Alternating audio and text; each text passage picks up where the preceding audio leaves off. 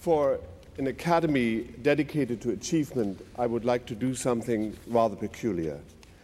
I want to talk about chance, and I want to talk about the role chance will play in your lives as you move forward to college. A couple of years ago, I had about 15 undergraduates at the house, and we were talking about undergraduate life in general, and about all the things that college students have to do, in particular all the choices they have to make. And I got a long list. I'm going to give you only a short version because I've been cut to 4 to 5 minutes. Choosing courses, taking courses, writing research papers, meeting requirements, learning a foreign language, electing a major, perhaps choosing a minor, attending an overseas campus, engaging in public service, deciding how best to train for the Olympics. That's a kind of Stanford specialty. Going hiking, and on and on and on. And eventually, one of the students at the house in the evening turned to me, totally exasperated, and said to me, "You know, we don't have any time to go on dates. You should really do something about that." Now, that is what a university president is for.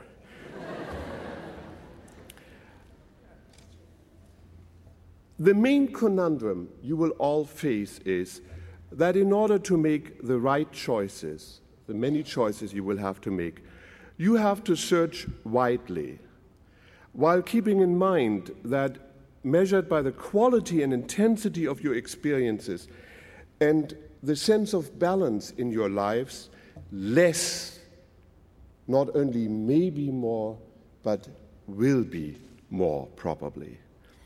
And I think it is very important for all of us to have a sense of modesty about the deliberateness of our choices. It behooves all of us to understand that serendipity plays a great role in our lives and will continue to play a great role in our lives. Do not worry yourselves to death about getting everything just right.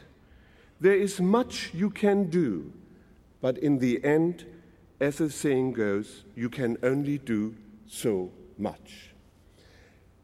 And I would like to kind of conclude by quoting a very famous French Renaissance essayist, Michel de Montaigne, who once wrote an essay on the art of discussion, which is perhaps the single most known of all the essays he wrote. And I want to quote from it.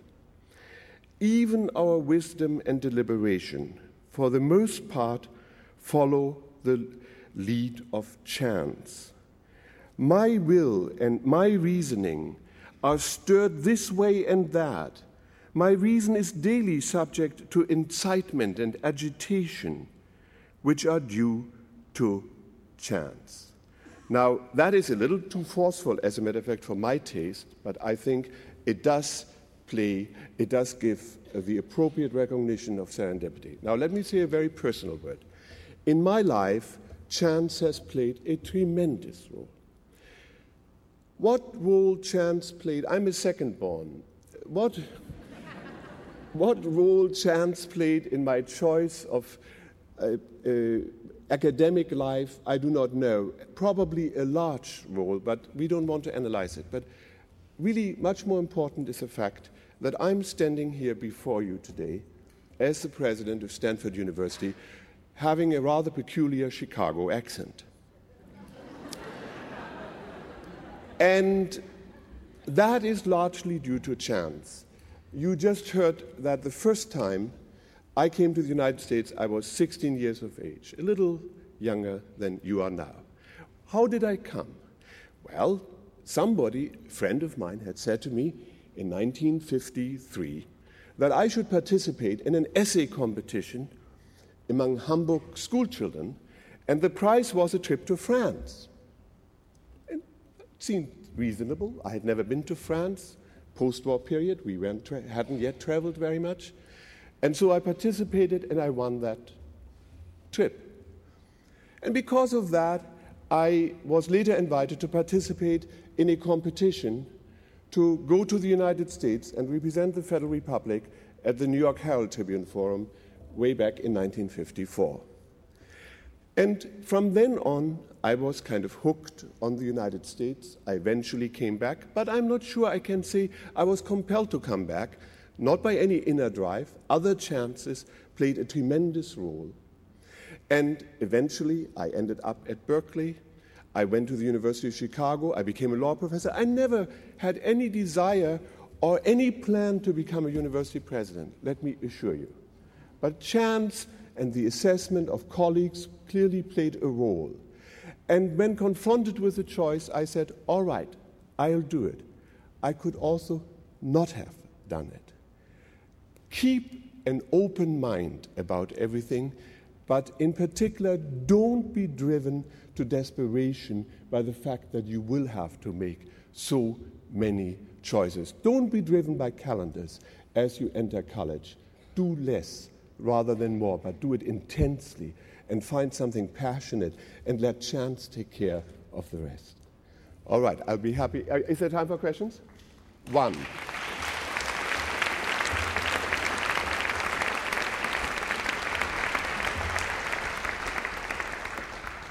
I will be happy to entertain a question about being a second born. If there is no question, I want to use the opportunity perhaps to say a word about Bill Wilson's talk. Bill Wilson and I were colleagues for many decades, and I think he made a very important point this morning that I should like to reinforce.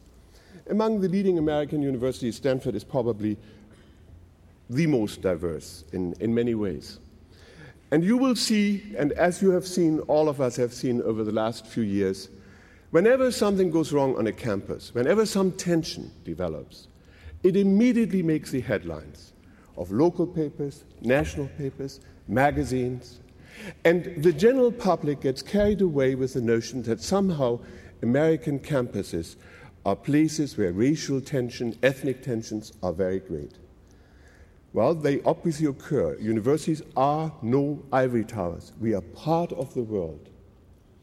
But I also would like to say, American universities are the really crowning success stories of how integration works. And if you walk across the Stanford campus, you will see very little grouping by race or ethnicity. You will see very mixed groups of people walking, as it were, hand in hand. It can work, it does work. On the whole, it works on the campuses miraculously well.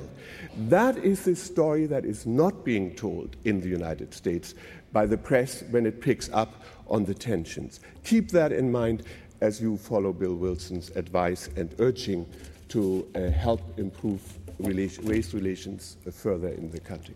Thank you.